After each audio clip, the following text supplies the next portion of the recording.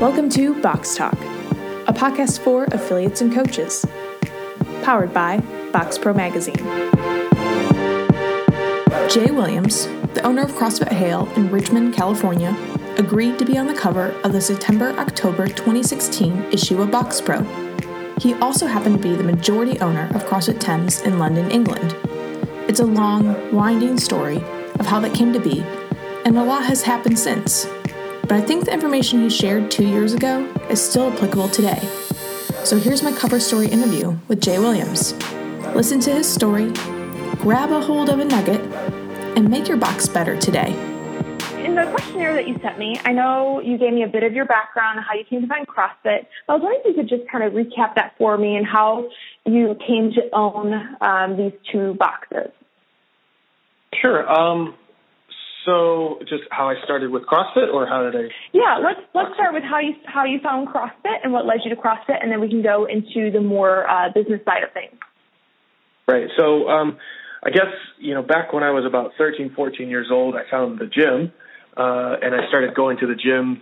I got my first gym membership, and I used to go at like 4:00 in the morning, and I got just really into strength and conditioning in general. As a way to get in shape. Obviously, I was in high school, and it was a little bit of a way to get in shape, but also kind of training for basketball, which was really my favorite sport at the time. So I used to get up early, ride my bike at 4:00 in the morning to the gym, and even back then I thought, when I grow up, one day I want to open a gym. So kind of fast forward, played some basketball, football, that kind of thing. I had an injury, ACL surgery, and I basically, around the time that I got the injury and the surgery, I also got a job sitting behind a desk. So it was like my mid-20s, I guess. So I basically went from very active to doing nothing. And I got that job. We were, it was a corporate job, so we used to go out for drinks all the time and, basically the things you do with a corporate job. And for like 6-7 years, I did almost nothing for fitness. So one day I looked up and I was 315 pounds, and I said, I was having all these back problems, knee problems, just didn't feel healthy. And I said, I better do something about this. So I started going back to the gym, and it was just like, whatever. I tried a few boot camps, which, ended up being mostly running, which was tough for a 300-pound guy. And I eventually, one of the boot camps stopped being a boot camp and turned into a CrossFit gym. But even back then, it was, I was so inconsistent with it that, I had, by the time it turned into a gym, I wasn't even a part of it anymore. Oh, okay. So you'd even stopped going to the boot camp when it turned into the CrossFit gym. Yeah, exactly. Okay. But the one thing they did that was really good that I actually put into place now with my business is they would send me an email every month. This is what's going on with the CrossFit gym and, blah, blah, blah. So when I came back around and I said, look, I actually went to the emergency room for what I thought was some sort of heart issue. And it turned out to be nothing. But, when you're 315 pounds and you're like 30 years old, you think, like, you just don't feel healthy. Right. Yeah. And so, like, I really didn't have any issues, but I was just really ready to do something about it. I went through my emails. I found the email for the CrossFit gym, went to go check it out. And, the first thing I saw when I walked in was someone doing handstand push-ups. This was back in 2007. Okay. And I just thought, there's no way I'll be doing this. Oh, man. But, it was intimidating, but, my wife was with me, and we both said, let's give it a try. So we went through the basic on-ramp, which was like 3 or 4 sessions. And then back then, they weren't doing really scaling because it was so new. Okay. It was like all the gyms would follow the main site, and you would just do whatever was on the main site. Oh, my gosh. My very first class, my workout was Helen. And I scaled everything, and it took me 25 minutes or something with jumping pull-ups and light kettlebells and all that kind of stuff. And my second class was Filthy 50, and I remember distinctly, I think that one took me like an hour. and maybe like 50 minutes or so. And I remember distinctly halfway through the burpees, the coach was like, yeah, let's just do half the burpees. Oh my gosh. Oh, you're like halfway done already. Oh. And so I basically, that was my very first like couple days of the workouts. And I remember going back to my journal one day after doing Filthy 50 in like 20 minutes and just thinking, man, this is a long, you come a long way. Yeah. Wow. Oh my goodness.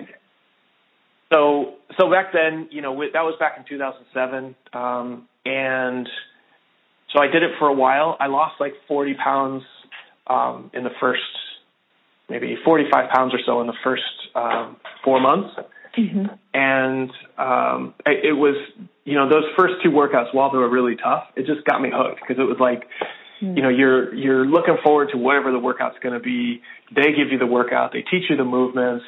It seemed like this sort of underground kind of thing. And I actually enjoyed it, even though it was really a lot of suffering. I enjoyed it. And even after just a couple weeks, I could start to see progress.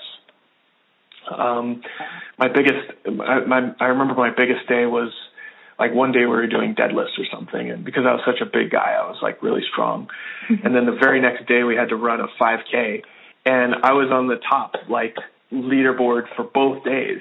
And I don't know where the running thing came from, but I was, maybe the fast people didn't show up that day, but I was like, I was really pumped. This was only like 2 months in. I was really pumped to like, wow, I could actually do all of this stuff. Mm-hmm. So I made some really good progress with that. And then at the end of 2007, this was first month of 2008, I moved to the UK. And I basically stopped doing CrossFit because there were no CrossFit gyms in the UK or in London anyway. So I say I stopped. I actually would just do it at the regular gym. I went to the Globo gym or whatever that was local to me and tried to do it, but there were no pull-up bars at those gyms, very little free weight selection. Mm-hmm. And anytime I did anything, the management would kind of come over and say, hey, you shouldn't squat without shoes on. You can't use chalk. Like they had a problem with everything that I did. Oh my gosh. So feel free to stop me if I'm going on. No, you're doing good. So at that regular gym, it was pretty clear that it wasn't going to work out. I ended up doing stuff just sort of on the side.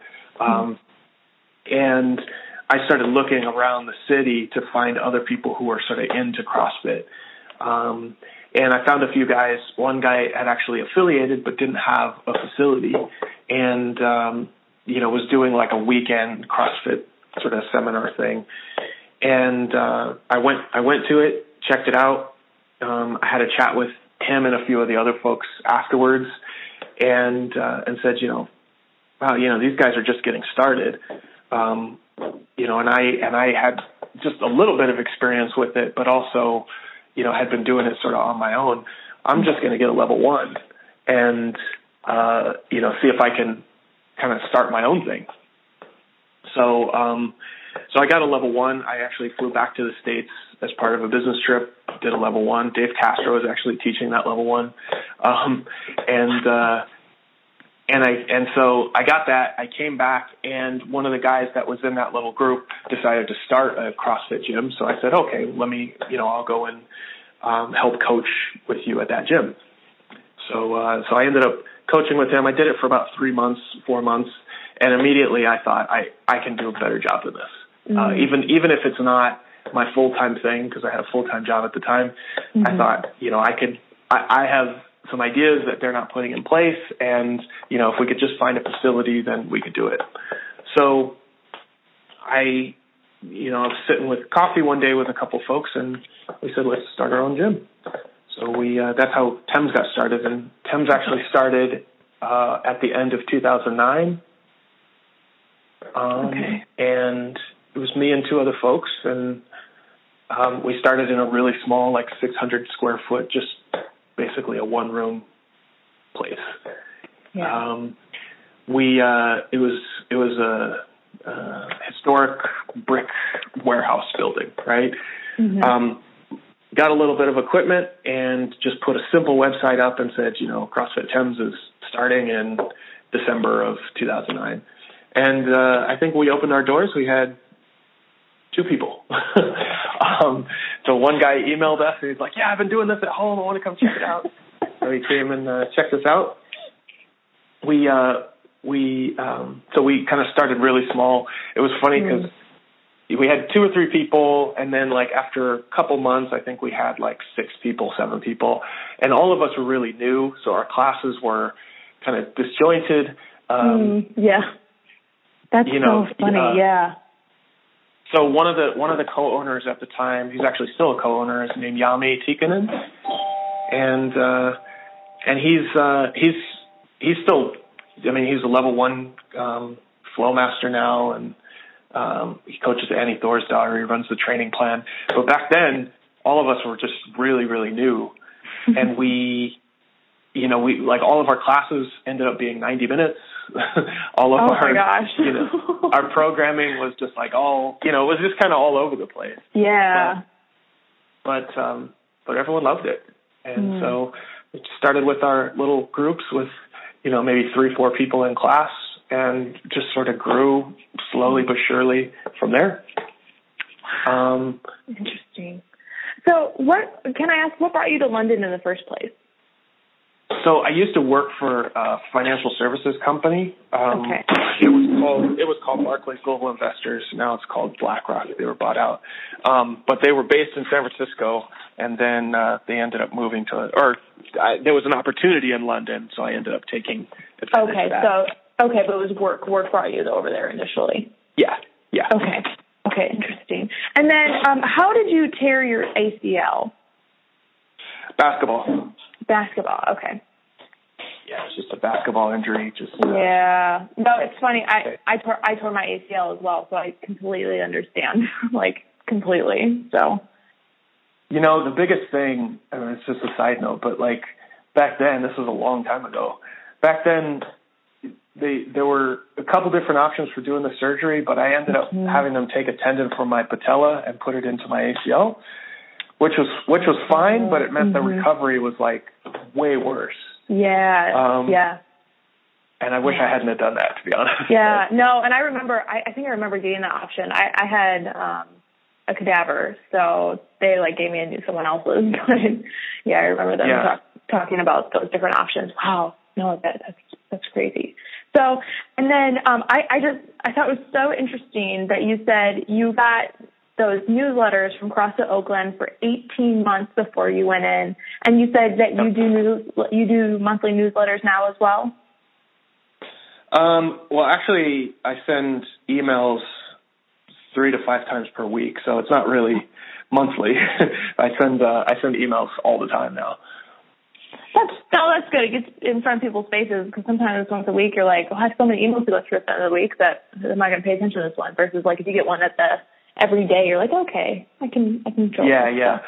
Interesting. So we experimented with different things, but yeah, we absolutely reach out to people via email on a regular basis. So yeah, no, okay, that makes sense.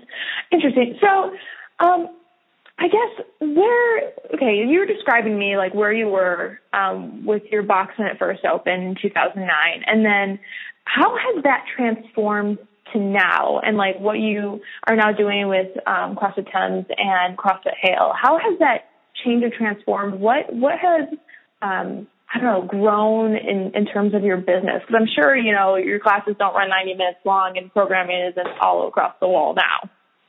Yeah. Well, I guess I'll kind of continue the story. Basically, we had that little space, and we got to the point where we had 50 or 60 members in the 600 square foot space, and we had classes all the time, and it was just it was clearly gonna, not gonna be big enough, and so we decided to move into a bigger space. And one day, it was funny because the space was in the same complex, and so we thought one day, let's just have everyone help us move. And we just made the Saturday workout, grab all the equipment and carry it over to the other gym. That's awesome. So it was fun because everyone felt like they got to be a part of it and stuff. So we moved over to the bigger space, And it was crazy. Like, as soon as we moved to a bigger space, that space was about 1,700 square feet. We doubled in membership within 30 days. Wow. And it was like, just, bigger space, a little more equipment, and people just slammed into the place. So we ended up knocking down the walls and expanding from there, and then, expanding into another building. We have, so that gym went from about 60 to about 120, 150 or so, by the end of 2010. And then, I guess to this point it was 2000. Yeah, because that was the end of 2010 we moved. So it was the end of 2011. Okay. And it just sort of grew from there. Every time we kind of took a leap with the business, for example, we had a little bit of an ownership change, and then one of the owners was a full-time coach. We grew a little bit from there. When I decided to quit my job in 2012, and I became full-time, then we grew from there. Anytime we expanded, we sort of grew. And that, it was just sort of like every time we put something into the business kind of responded with growth, if that makes sense. Yeah, no, that makes sense. And so I actually quit my job in 2012, and it was a bit of a big leap of faith, really. Yeah. I had about 6 months of savings, and the business was going well, but it wasn't enough to support my family. We had our daughter in 2011, and I just said, now that I have a kid, I need to really do what I want to do rather than just doing the normal corporate thing. Mm-hmm. And so I quit the job. I had 6 months in savings, and I said, as long as I make enough salary from the gym by the end of 6 months to pay for my expenses, then this will be a good move. Mm-hmm. And it took 5.5 months. Wow. It was close, but we made it. Yeah. Oh, dang. I'm sure at the end you're kind of gritting your teeth going, oh, no. Well, there were signs that it was going to work out, but it was just kind of like, you would have hoped that it would have taken like 2 months and you could still keep some of that savings. But it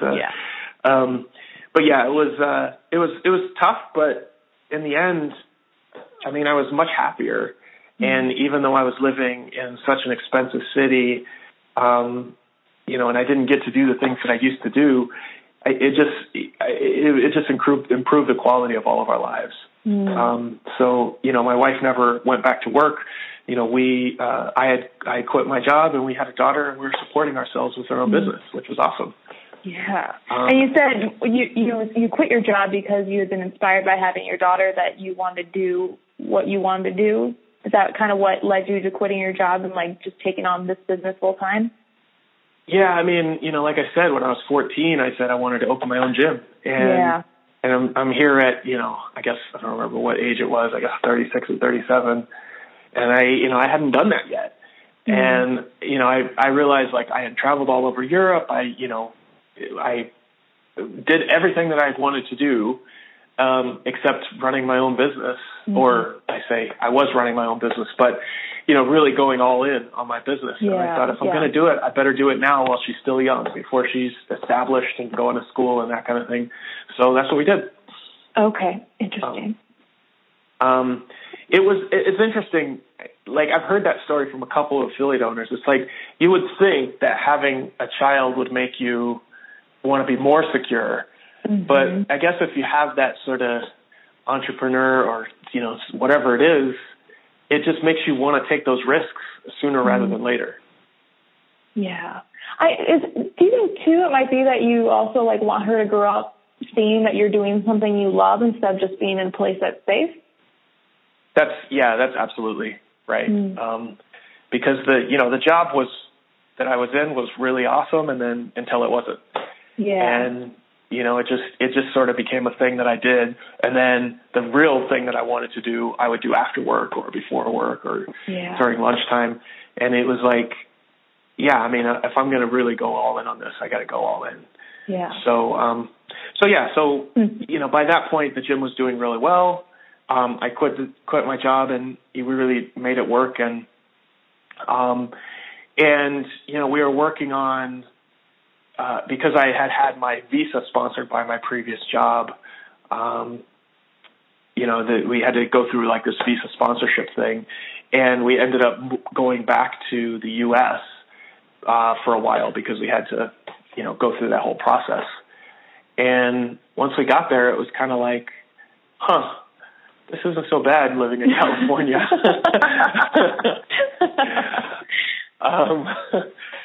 We were here, and having lived in the UK since 2008, so a little over 5 years, it was like March in California, and the sun was shining, and we were sitting outside in the backyard getting sunburned, and we're just thinking, this is awesome. This is great. I haven't seen the sun in like 5 years. Yeah. Yeah, exactly.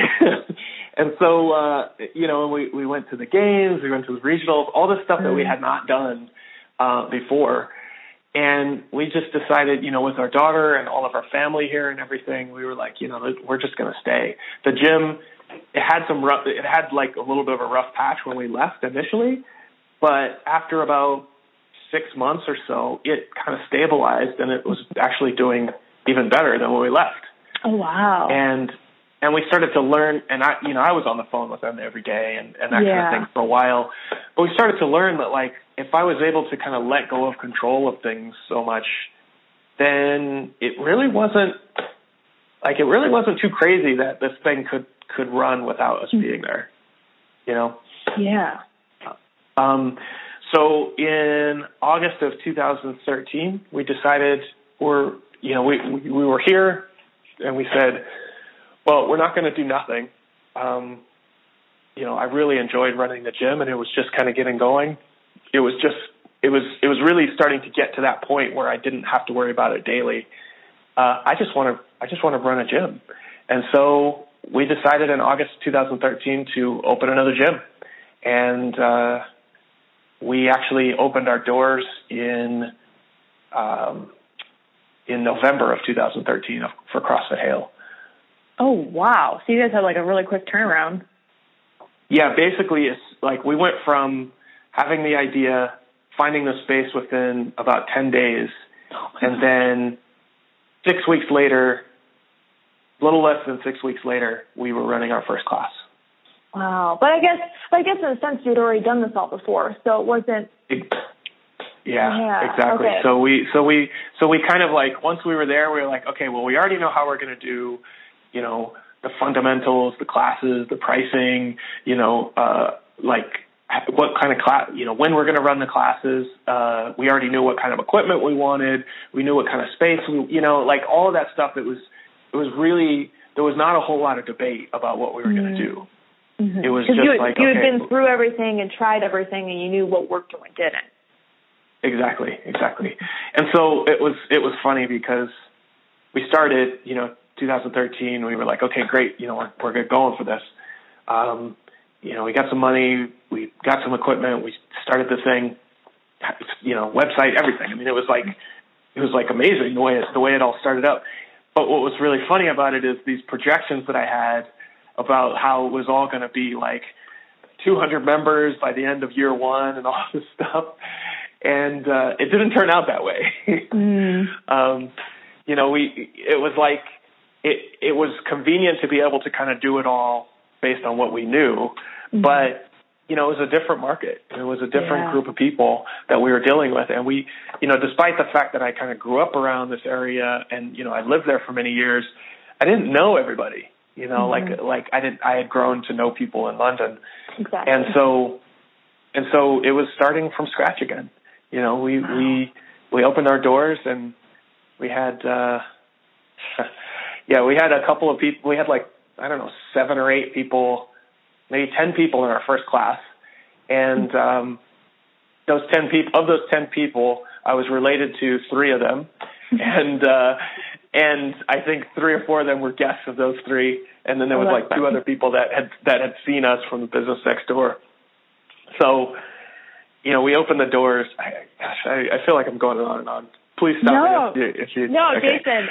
Seriously, you're doing a fantastic job. So this is the best. This is a great little side story. So we had 2 people that were part of that first class, the very first class, husband and wife, and their daughter had gone to this gymnastics studio, which was next door to us for kids, and that's no longer there. But they, basically we had 10 people in this first class, but I was really trying to get those 2 people to sign up because they were the only ones, right, that were kind of, actually there. So, actually there to, to check it out. The other ones were just like showing up for the ceremonious first class. And so, yes, exactly. So those 2 people, so we start warming up. We were doing some really simple stuff and like goblet squats with a kettlebell. So we do the goblet squats with the kettlebell. We have them put down the kettlebell, and one of them just faints. And not only does he faint, like he puts the kettlebell down and just collapses. And he not only does he collapse, but his head goes through the wall, right? He falls down, his head goes through the wall, and his wife is like, "Oh my God!" And it was crazy. And so this guy was in really good shape. He was probably in the best shape of anyone there, and he just completely passed out. Head goes through the wall. We kind of pull him off and, call the fire department. He kind of comes to in 60 seconds. I mean, it was, he came to, he's like, I don't know what happened and, whatever. And this is our very first class. Right? And so he comes to, and the fire department comes and checks him out, takes his blood pressure, finds there's nothing wrong, and he's just like, I guess I just didn't eat enough today or whatever. And we go and sit him on the couch, and they're just kind of hanging out. Everyone's just shocked. This is, fortunately the fire department was there within 3-4 minutes. Everything's fine. They sit him down, and he sits down. He seems like he's okay, and his wife turns to me and she says, "Okay, he's fine. Let's continue with the class." Oh, my goodness. Oh, that's funny. And the best part about it is, so we finished the class because it was really a 15-minute distraction, and he seemed okay. And so we finished the class, and his wife signed up for a membership, and he signed up for a membership 3 days later, and they have been members ever since. They're our most loyal members. Are you serious? Oh, that's hilarious. Oh, my goodness. The best part is, because, they're super loyal. Even their daughter does the kids program now. And the best part is we patched a hole in the wall. It was like a plaster wall. But you can still see where it's patched. And so every time we have a little party, he always tells the story about how he passed out on the very first class. Oh, my goodness. Oh, that's just amazing. That I just think it's so cool that they're members now. And they're the best. They're just such sweet people. Anyway, so yeah, that was a little funny story, but that's kind of a very auspicious start. And I just thought, oh my God, this could close the doors. It was just, it was really scary, but. Yeah. Yeah, because you just don't know, because, what if they react poorly and then they tell all their friends, so you just have no idea. Exactly.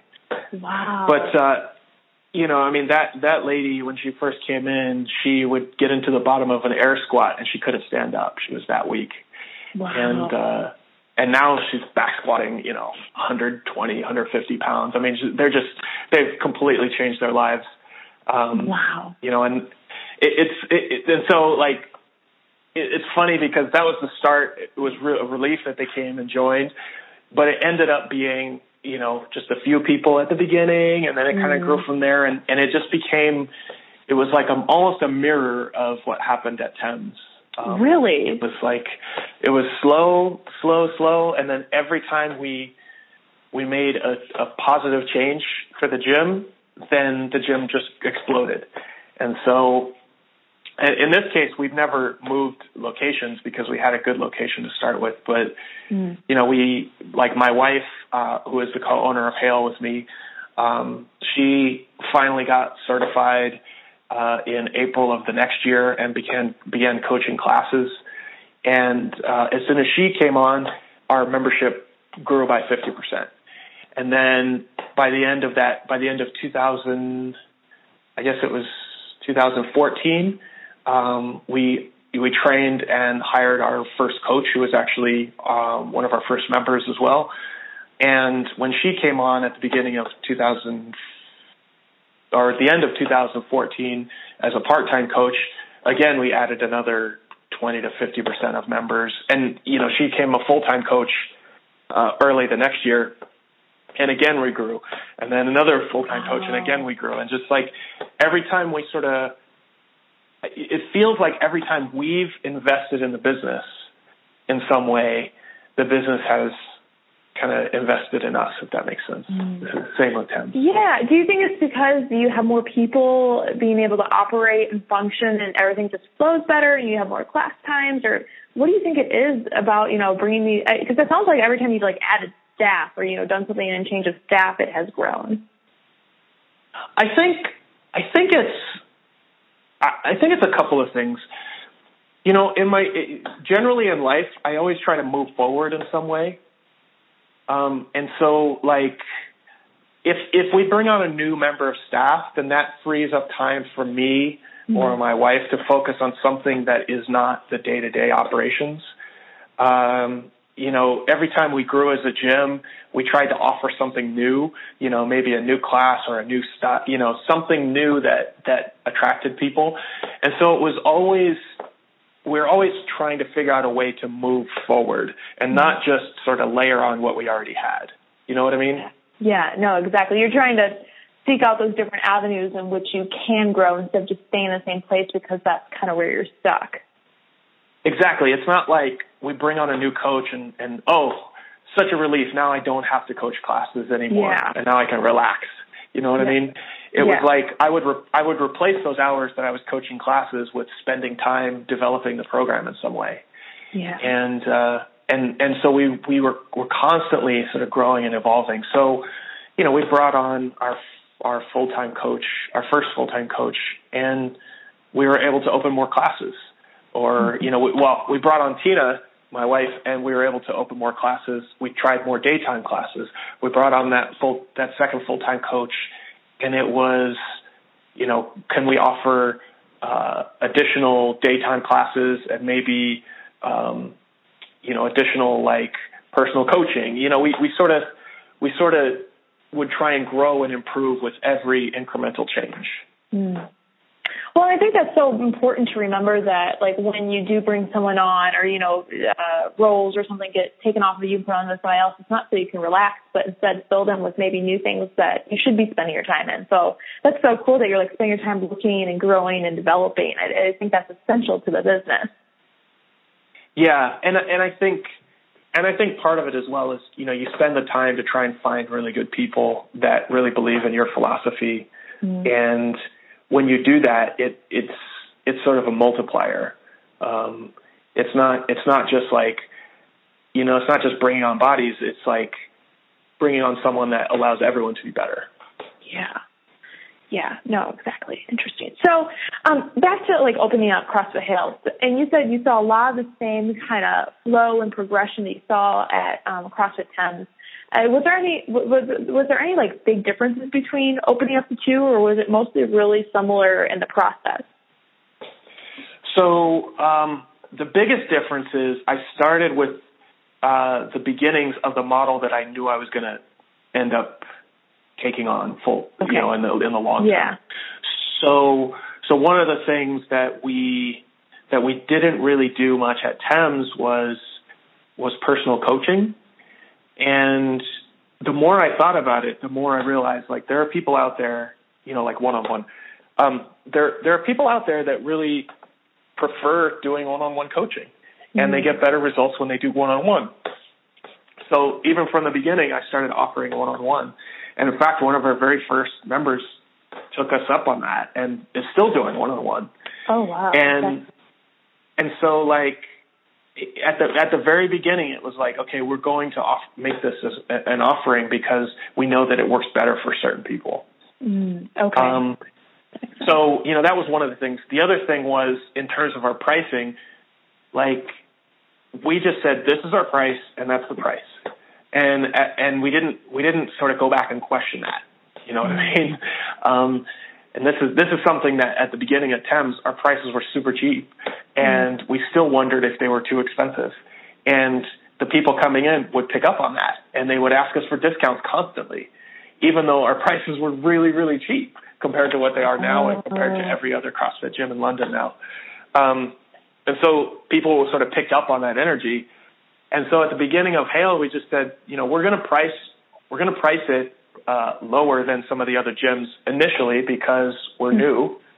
But we're going to make that the price for the first 20 people, and then the next, X number of people are going to get this price, and then X number of people are going to get this price. So we had that sort of in mind at the beginning, and just knowing that we had that sort of in our back pocket and we didn't have to worry about it, it allowed us to,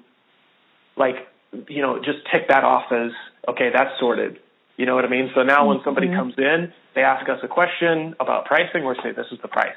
And if they bristle about how expensive it is, rather than us going, oh, here's all these discounts, we say, yeah, I understand it's expensive, but, you're getting XYZ value for it. Yeah. It's a different kind of conversation. Yeah. Well, and people, like you said, they were picking up that you guys weren't sure about the pricing, so they're asking for discounts. But, I mean, if people understand that you believe in something, typically that's like a trickle-down effect, and they'll start to believe in it too. And if they don't, then it's not for them. So exactly, and that's a great point you brought up. Part of what we realized at the beginning, because we had the experience with TEMS, is that it is not right for everybody, and we don't want everybody. And that was a big lesson that it took us a long time to learn at TEMS. It's like, you don't want everybody at the gym. Yeah. Because, it's not, it's funny, selling a membership to your gym is not like selling, a vacuum cleaner or something, right? When you sell a vacuum cleaner, the person takes the vacuum cleaner and they take it home, and you probably never hear about it again. Yeah. When you sell a gym membership, you're going to see that person every day. Exactly. Exactly. And so if you sell it to the wrong person, then you're giving yourself headaches. You know what I mean? Well, and I know the gym that I go to, the affiliate owners talked about, if they come in based on a discount, they're probably going to always want some sort of discount. They're never going to understand the value at which they're getting the product. So it's very interesting, mindset of people, and how if they come in with one mindset, they'll probably stay with that mindset. And you really want to have to continually tell them, no, this is a great product. You're getting an awesome value. So that is, absolutely. It's how you set it up at the beginning is the value that people are going to derive from it. And ultimately, back when I started doing it, I thought it was expensive, but I also thought, on the other hand, I was like, well, it was expensive, but I was 315 pounds. So if I want to solve this problem and these guys can solve it, then it's worth the money. Yeah. Yep. Exactly. Yeah. So, by the way, I've ended up losing over 100 pounds over the course of I would say it took me about 2 years, 2.5 years. Okay. Yeah, I know you had said that in your questionnaire that, well, I have to say, I laughed. You were you're funny about it, where you're like, I got fat, I got really fat. And I was like, well, I can laugh about it. But exactly. I saw that you said you lost about 100 pounds. It's amazing. That's just, oh man, that's incredible. And I think ultimately, my philosophy, what kind of led me to that, and it has really infused itself into the gym. It's I went from not being able to do a lot at the beginning to, now I'm doing all the workouts as prescribed, and, I've run a marathon and done CrossFit competitions and stuff like that. And things that at the time, especially at the beginning, when I saw that person doing a handstand push-ups, I thought, I'll never be able to do that. Yeah. And it just, for me, it kind of taught me what I was capable of if I was willing to put in the effort. And that's the philosophy that I bring to both gyms, is just, learn what you're capable of. You can live a better life, by if you really are willing to put in the effort, Yeah. Yeah. No, for sure. So, speaking of what you've brought to both affiliates, how would you describe, CrossFit Hale and even CrossFit TEMS? What makes them unique and stand out from all the other boxes out there? Where do you think, it is really unique to them? I think this is probably going to sound a little bit I don't know. I've read a lot of business books and stuff, and it always sounds a little bit corporate or kind of BS. But I think it just comes down to the gyms have a philosophy behind them that is really independent of CrossFit or any other fitness program. You know, it's like it's a personal philosophy that I and the people that work for and own the gyms all share. You know, and I think each gym, every CrossFit gym and every gym has a philosophy behind it. But I think ours kind of resonates with the people that we serve really well. And so our philosophy, we sort of start with kind of why we do what we do is, you know, we think we can help you live a better life through fitness. And we do this, number one, by focusing on results. So when people come into our gyms, we ask them, what are they hoping to get out of this? You know, are they hoping to lose 15 pounds? Are they hoping to become a better, you know, rower or a basketball player or a tennis player? Are they, you know, hoping to get stronger? Are they just hoping to improve their injuries? Whatever it is, we focus first on results, because if you're not getting results, then what's the point, right? The second thing we focus on is education or coaching, and that is just that you're going to learn something new every time you come into the gym. So it might just be, you know, how to keep your weight on your heels when you squat, or how to, you know, it might be a progression to a muscle up, or it might be, you know, some sort of nutrition fact that you didn't know before, or learning that you're capable of something that you didn't think you could do before. But the point is, like, we want you to learn something every time you come in. And that goes for the member that has been around for 6 years and the member that is just starting on their first day and it's a guest day. And then the last is kind of a CrossFit buzzword, which is community. You know, every gym has a community of some sort. The community that we like to build is, it's like a gym full of training partners. You know, like you know everyone's name, you know, they know your name, and when you're not there, they miss you. You know? Yeah. And so, you know, those are the three kind of philosophies behind it. Or sorry, the philosophy is that, you know, living better, and then the sort of how we do it is those 3 points: results, coaching, and community. Yeah. And then, you know, sort of the what of what we do is, you know, it's CrossFit. I mean, constantly varied functional movement, high intensity. You know, we teach it in 60-minute classes where we warm you up, we show you the movements, and then we take you through the workout of the day. You know, we scale it to the level that works for you. So, you know, it's only sort of at that point that we get to the nitty-gritty of the CrossFit. Yeah. So how did you go about developing these 3 focuses in your philosophy? I know you said it started out as like a personal sort of philosophy. How did you go about developing them into something that really you were able to build your business around?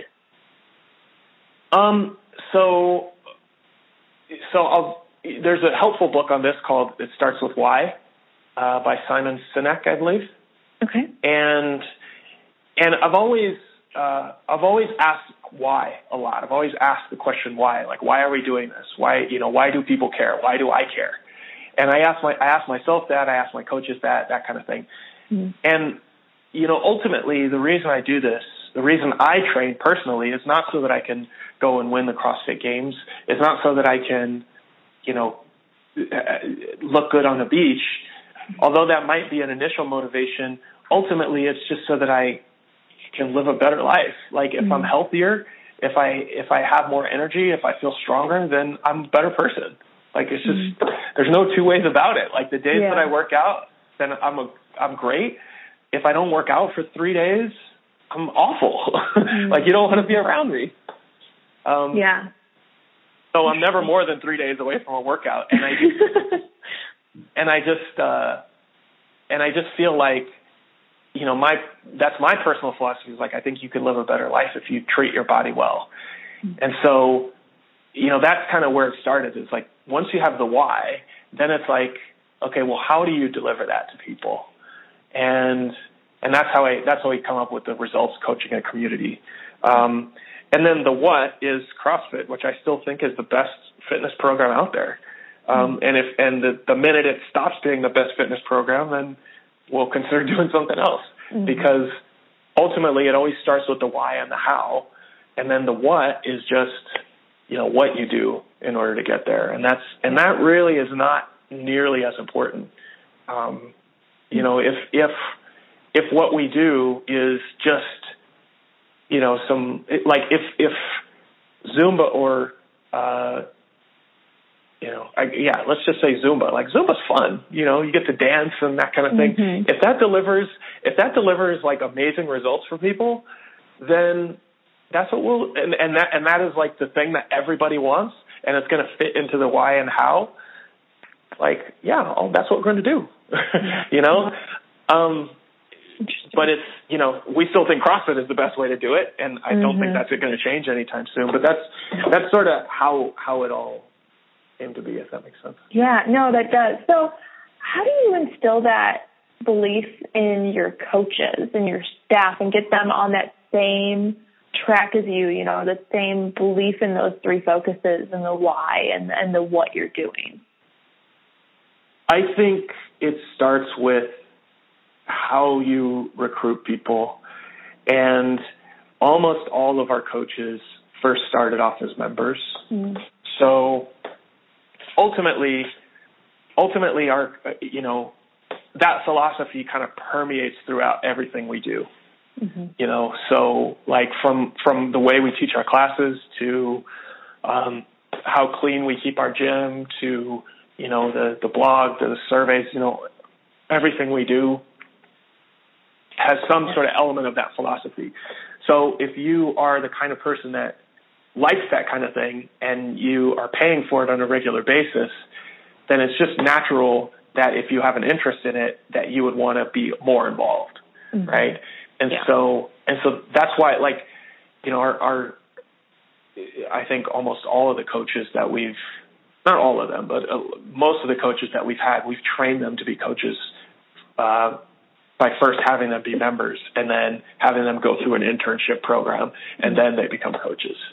Yeah, so they're almost like growing up with this philosophy and CrossFit all kind of coming together in this one pool of education. Exactly. So, one of the longest full-time coaches that we have at Hale, her name is Heidi, and she was maybe our second or third member, maybe fourth member here at Hale. Wow. And she used to be the only one that would come for 6 a.m. classes.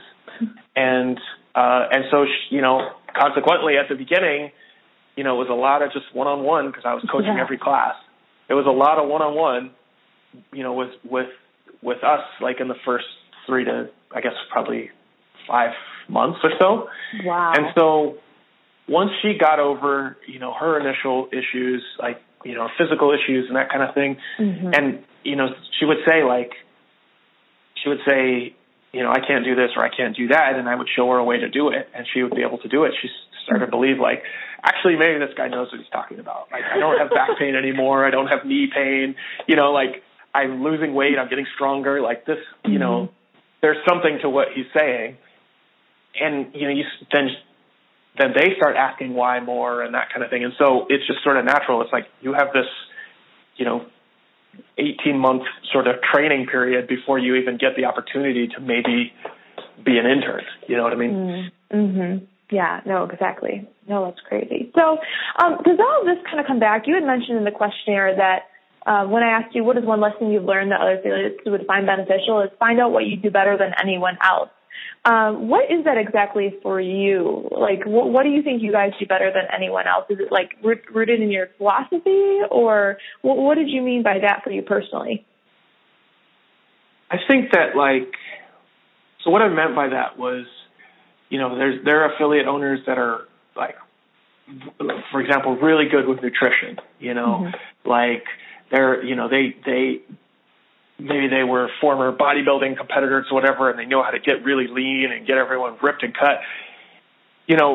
If they can do that better than any other CrossFit gym, then that should be their focus. They shouldn't worry about running a kids program or running a boot camp program. They should focus on nutrition and delivering that as one of their main services. Yeah. If for me, I lost 100 pounds, right? And so and I was never that interested in competition. And so for me, I feel like I can relate to the struggle of the everyday person who just wants to get in shape, you know, who just doesn't want to feel like shit anymore, you know? Yeah. And so like, so for me, I just really always tried to target and relate to that person. It's like, yeah, you got a corporate job. You probably sit behind a screen, you know, 8 hours a day. You know, you're not feeling like you did back when you used to play sports, and you want something that's going to keep you interested, going to keep you active, and also is going to give you some results. Okay. You know, this is the place for you. You know, like I'm not going to ask you to like stop drinking beer and eat chicken breast and broccoli every single day. But I'm also going to make, you know, like you're going to be able to live your life and get results. You know what I mean? Yeah. Yeah, exactly. And so, yeah. Yeah. No, that's great. Thank you for just clearing that up for me. Interesting. And then back to, okay, so you said you are still a majority owner in CrossFit Thames. Do you guys, like, do you still help them out with programming or anything like that? I mean, how much of a connection is there between you and them and CrossFit Hale and them?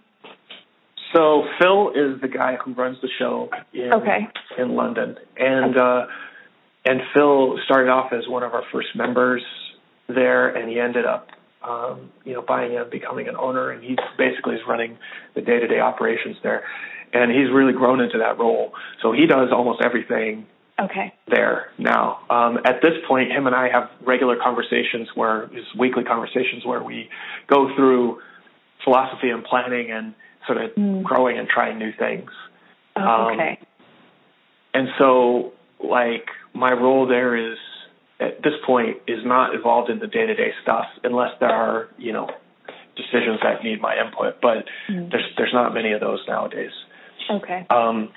So, you know, that's sort of like my role it's growing to be my role at Hale as well. I mean, I still do a lot of the day-to-day stuff here, but the faster I can move to that sort of oversight role, the more successful this gym is going to be. And that's a funny thing to say because, you know, you like to think that it's you that caused this, but like if you can get out of your own way, you'll find that like it actually can run better without you if you've done your job. So. Yeah. No, and sometimes I think sometimes it's really hard to admit that, but it's also something to be extremely proud of because you've built such a wonderful running machine that it's like, yeah, it's going to go on without me and it's going to be okay. But, you know, I helped get it there, but it's also like, I wish it needed me more. So. Yeah. I mean, you know, and as, you know, when you have kids and stuff, there's other people that need you. So. Yeah, exactly. And their children are very important. So, yeah, interesting. So would you say you're maybe more of, oversight and mentoring for CrossFit Thames, and you're kind of starting to get there with CrossFit Hale? Yeah, and also, I mean, it's really like more of an idea sharing. Like we started CrossFit Thames was 2009, and things were different back then when it came to CrossFit gyms. Yeah. You know, and so the things that worked back then, they don't always work now. Yeah. You know, and so you have to sort of grow and evolve. So we share a lot of ideas. You know, things like how we ran the Open this year was different for both gyms, or, you know, it kind of evolved. And, you know, how we run events and stuff, like last year, they had like a Christmas play, or was it 2 years ago? They had a Christmas play, and it was just like the best thing they did all year. It was so much fun. And so we decided to do that. It was great. It was really ridiculous. And so this year we did the same thing at Hale, and it was hilarious. I mean, it was just so much fun, and it's just like, you know, little things like that we kind of share among the gyms, and they're ideas that are generated over there, ideas we generate over here. One of the advantages that I have here is that, you know, I'm here day to day, so I can actually try stuff real time without having to wait 24 hours to hear how it went. And so we'll try stuff here, and if it works and it sticks over time, then we'll just put it in place over at Thames.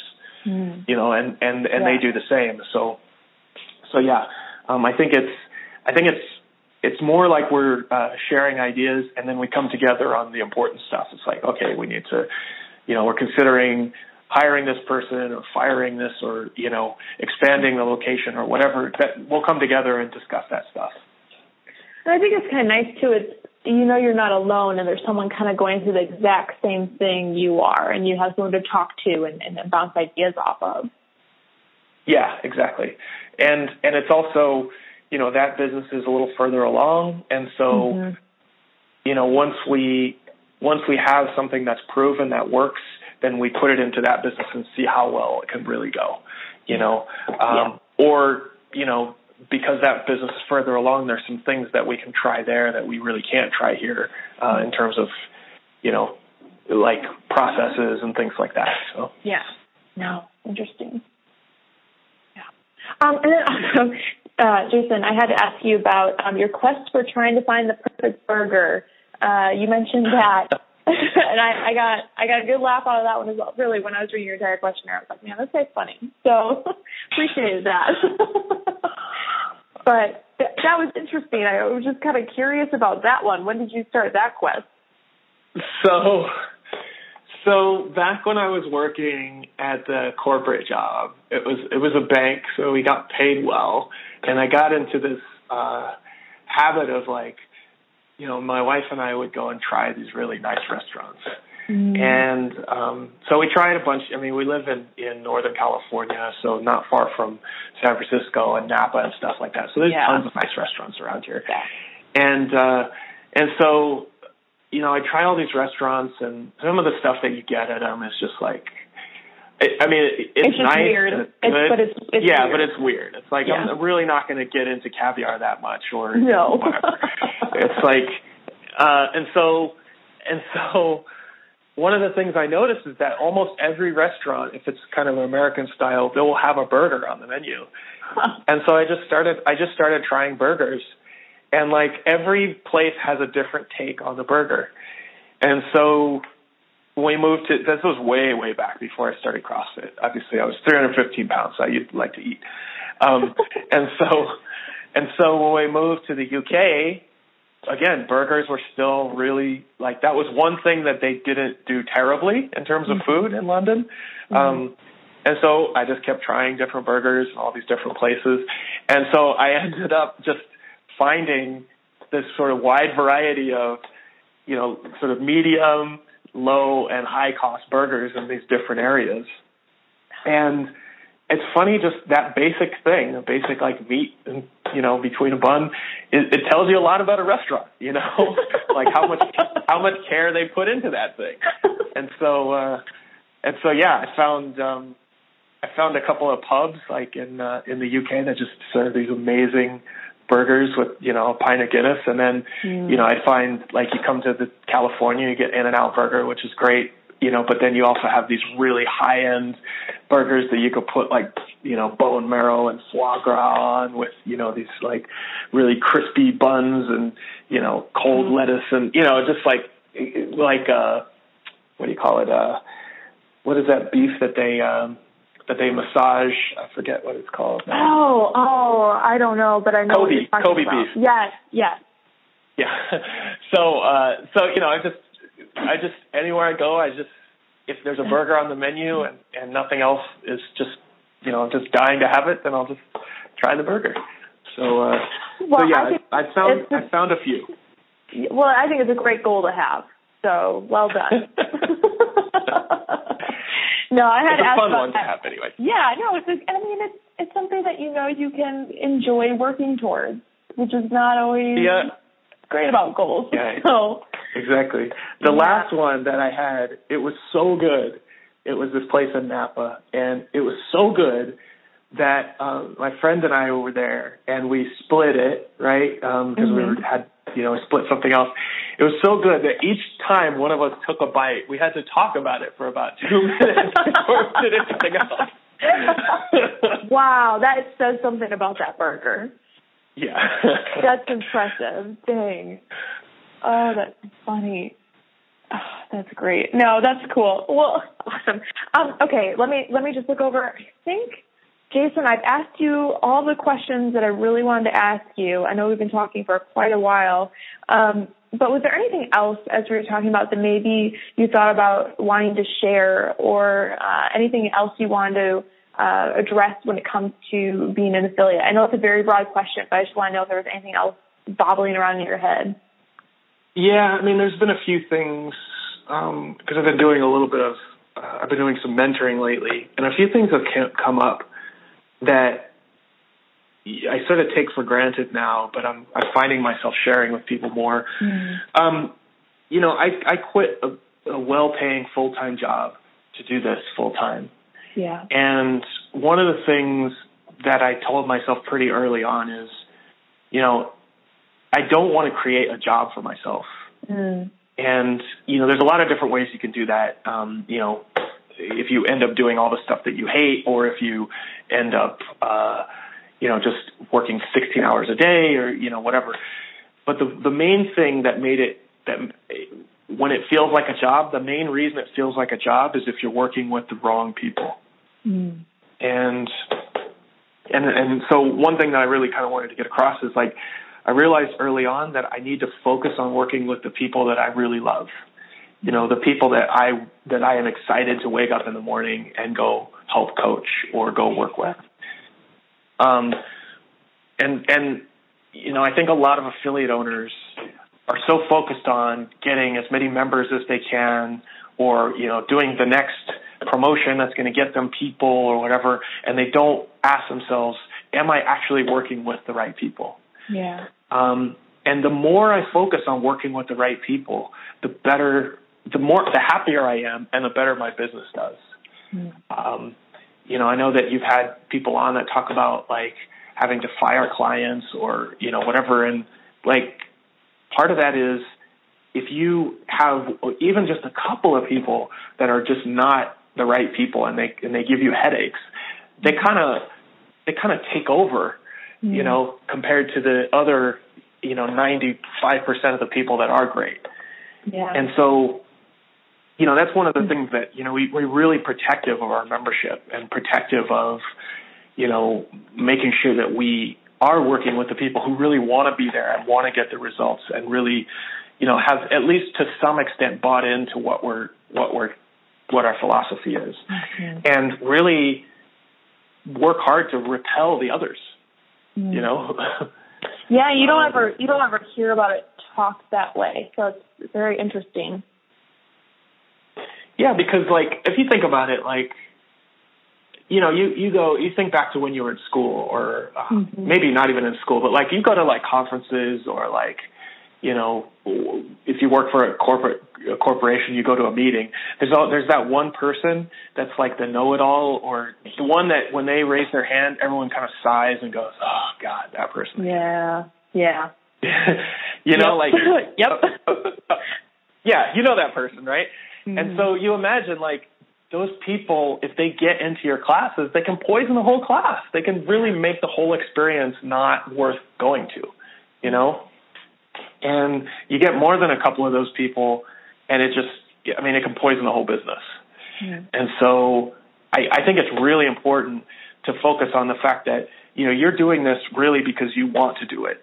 And because you get to choose, you know, you're choosing to do it, so you should choose the people that you work with. And so if you're super competitive and you want only competitors around you, then your gym should be focused on competitors. If you are, a mother of two, and you only want to work with other mothers of two, you know, or work with other mothers, then you should work with mothers. You know, that, like, to be an insanely successful CrossFit gym only needs like 150 people if you do it right. Yeah. And so almost every town has enough to support all sorts of different kind of groups of people. And so I think that's really important to focus on, because once you have that, then it's fairly easy. Like, if you're focusing on mothers, then you cater all your programs to mothers.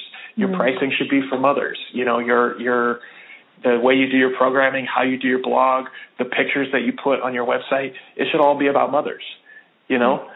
And same with competitors, same with, you know, teams, or, you know, whatever that is. And I think it's really important just to focus on working with those people that you want to work with. Now, some people might say that that's like limiting them, but do you think it's just, you've seen the success in it because you're able to pour so much into that, maybe specific audience or demographic that you really see a great response from them? I think one of the big struggles with most people when they start their business is they think that the best way to grow the business is to try and serve everybody. Yeah. But the truth is that no business that I know of started by trying to serve everybody. You have to start by trying to serve a specific population. And I think you're going to be more successful at that because you're going to be able to relate to that population because that's the only population you're focusing on. Mm-hmm. And so, yes, it will limit you, but those limits are good. It's sort of like if you go into the gym, you only have one workout of the day, and that's what you do that day. Mm-hmm. It's not a choice between every possible movement that you could do. It's just that workout of the day. Mm-hmm. And you can decide whether you want to go as hard as you can, whether you want to scale it up, scale it down. You have some freedom to choose within that framework of the workout of the day, but it's still just that workout of the day. And it's the same thing, when you limit your scope of people you work with, it's like, you might, if you're focusing on mothers, it's like you might focus on mothers. You have this initial focus on mothers, but maybe you start by focusing on mothers who have a sports background or mothers who, have young kids or mothers who have older kids. Like there's a lot of freedom once you get in there. Yeah. But, it's still that same basic framework.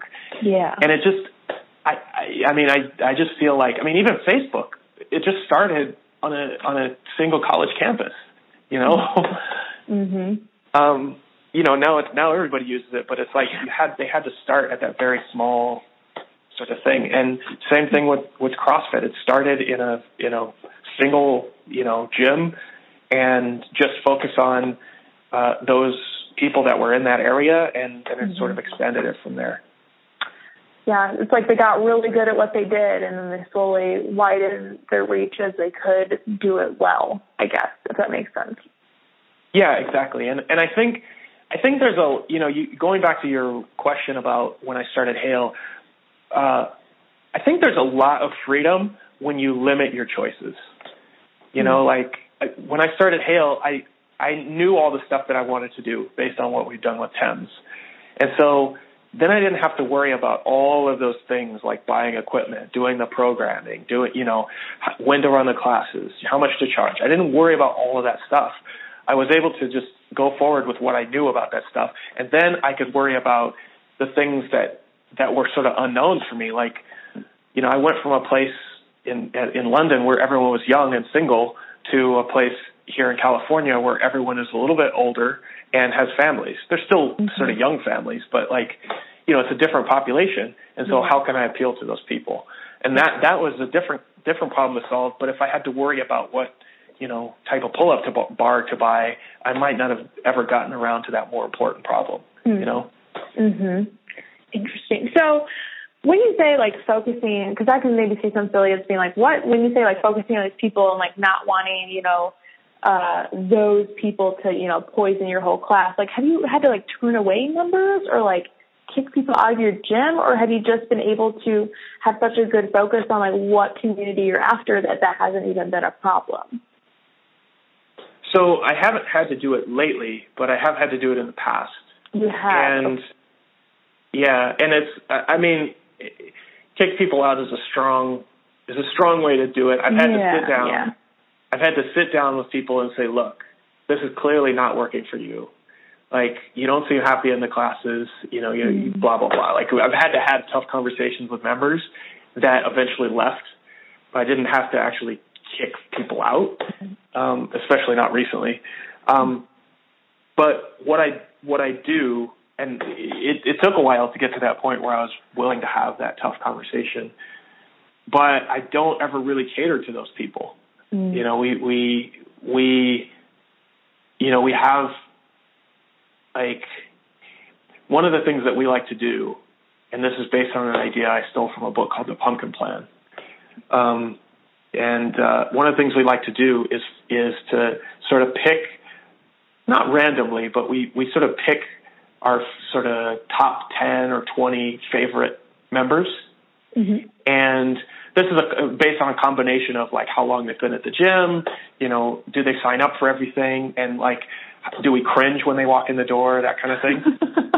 Yeah. And the people that get sort of the higher ratings, and this changes all the time. Like we'll do it every 3 to 6 months, and every time we do it, the list changes. But we sort of focus on them, and then we take them out for coffee. We ask them a bunch of questions, and we try and cater our services based on what they want. And they don't know that they're our favorite members. And no. You know, like I said, like our favorites change all the time. It's more like a type. You know what I mean? Yeah. But no, exactly. Actually, it's not them specifically. It's the type that they're representing overall. Exactly. And so we'll take them out for coffee. We'll ask them a bunch of questions. We'll record the interviews just like you're doing with me. Mm-hmm. And we will look for some common themes, and we'll make changes based on that. And because we're making changes based on the people we absolutely love, the people that we don't love, generally there's a reason we don't love them, and part of it is because we don't have the same philosophies. Mm-hmm. You know, and so if we keep pushing forward in the direction of our philosophy, then those people we don't love will eventually fall off. Mm-hmm. You know what I mean? Yeah. Interesting. You said it's called The Pumpkin Plan? Yeah, it's by Mike Michalowicz. But okay, you're giving me all these. I won't bother spelling it. Books. No, you're giving me all these books to read. It's great. Yeah, The Pumpkin Plan. It's great. And the idea is just, you know, he uses the metaphor of a pumpkin, like, you know, these world-class pumpkins. If you want to grow a world-class pumpkin, then you need to start with the right seeds. And then once you plant the seeds, you need to trim off all of the smaller pumpkins and just focus on the biggest pumpkins. Mm. And that's how you grow these, you know, Guinness World Record pumpkins.